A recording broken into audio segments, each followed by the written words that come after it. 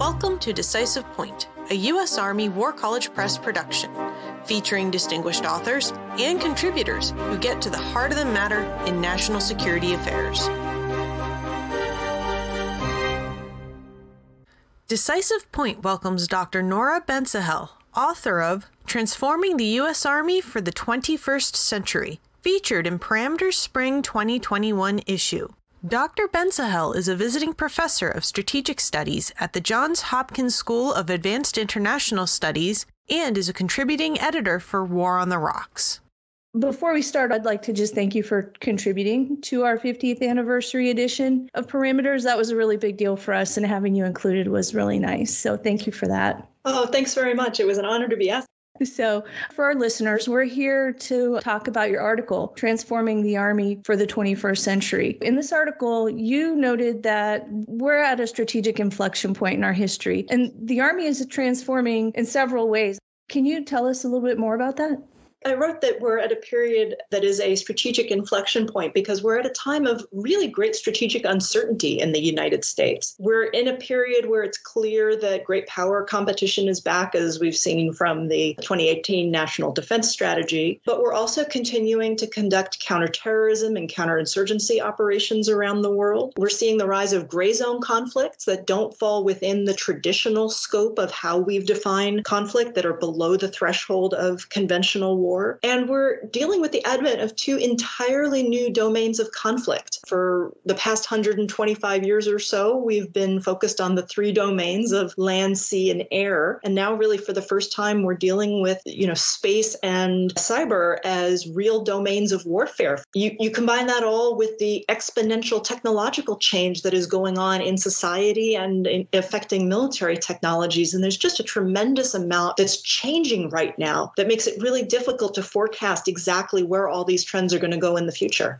I definitely agree with that. We live in a very fast-paced world. When I was looking through your article, I love that you mentioned more than once how the Army has reinvented or reimagined itself several times in our nation's history. That gave me a little bit of hope for all these challenges we face. And it kind of leads into the next question. We have a global pandemic, rapid advances in AI that are changing society and the character of war, multi-domain warfare that's occurring along a continuum, not just at the level of an armed conflict. This is the world to which our armed forces have to adapt. So based on the changes you just outlined, how might the U.S. Army face these challenges, especially in light of declining budgets? I think the Army is entering another period of time where it is going to have to fundamentally redefine itself. And that is never comfortable. It goes against a lot of things that are very deeply ingrained in the culture. And like you, I'm hopeful that the Army can do this. It's done it before, but that doesn't mean it's going to be easy. And it may be painful in a number of ways. The two biggest things that I think the Army is going to have to contend with in the years going forward,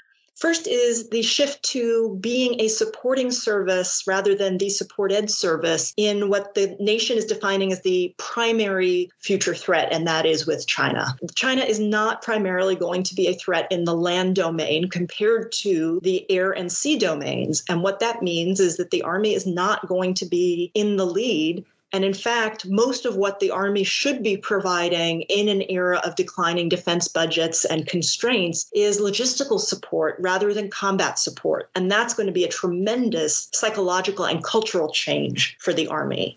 The second, and this is somewhat related, but also different in a lot of domains, is that the role of the reserve component in the nation's overall defense is going to increase. And in a lot of ways, and in some very particular areas, it may become more important than the active component. I'm thinking particularly about the role of the Army and Homeland Defense, which is going to be an increasing role. And that will primarily fall on the reserve component rather than the active component as it's designed to do. The last time that budgets went down, the Army engaged in what can only be described as fratricide between the active and the reserve components that ended with Congress mandating an Army commission to try to settle those differences. The Army has had a much closer working relationship between its components since then, but I'm very concerned that as the budgets decline and there isn't as much money to go around as there used to be, that this tension between the growing role of the reserve component, again, because of the elevation of homeland security demands and the,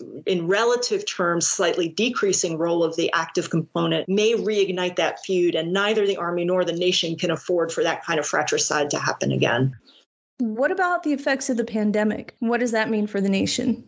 Yeah, it's a great question. And I think that not only is the Army changing, but the nation is changing as a result of the pandemic. And I think the biggest change, and I talk about this a little bit in the article, is I think the pandemic is making many Americans redefine what they mean by national security. For decades, certainly since World War I, but even before then, the United States has largely defined national security as something that happens abroad, that we defend forward, that we go abroad to fight our wars, and we think of the homeland as a very distinct and separate thing. We resource the Defense Department with $750 billion a year to fight wars overseas. The military, by design, even though there is an increasing homeland security and homeland defense role, the military is not the primary tool for dealing with internal threats here at home. And we don't want it to be the primary agency or organization here at home. But I think with the pandemic, many, many more Americans have now died as a result of the pandemic than combat deaths from the beginning of World War II to the present all combined. I think that's going to make a lot of Americans say,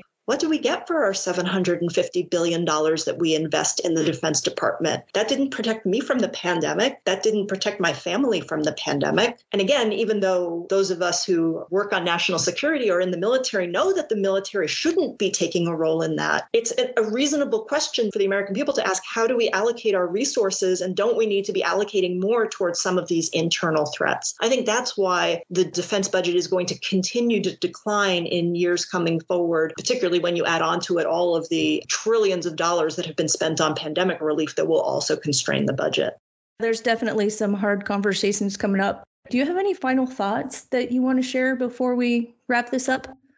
The missions that the Army and the military as a whole may have to take on are enormous across the entire spectrum of conflict. And that's going to happen at a time when resources, both dollars and people, are going to be declining. And what that means is, even more than before, the Army and the other services are going to need to be adaptable. They need to think about being adaptable to totally unforeseen challenges. They're not going to have the resources to be able to train for everything. And as I said, the strategic environment that the nation finds itself in is always changing. We have a lot of work to do on adaptability at those higher institutional and theater levels. For sure. I would like to thank you very much for your time and your contribution to Perimeters. Thanks very much. I appreciate the opportunity to both write and talk about the article with you.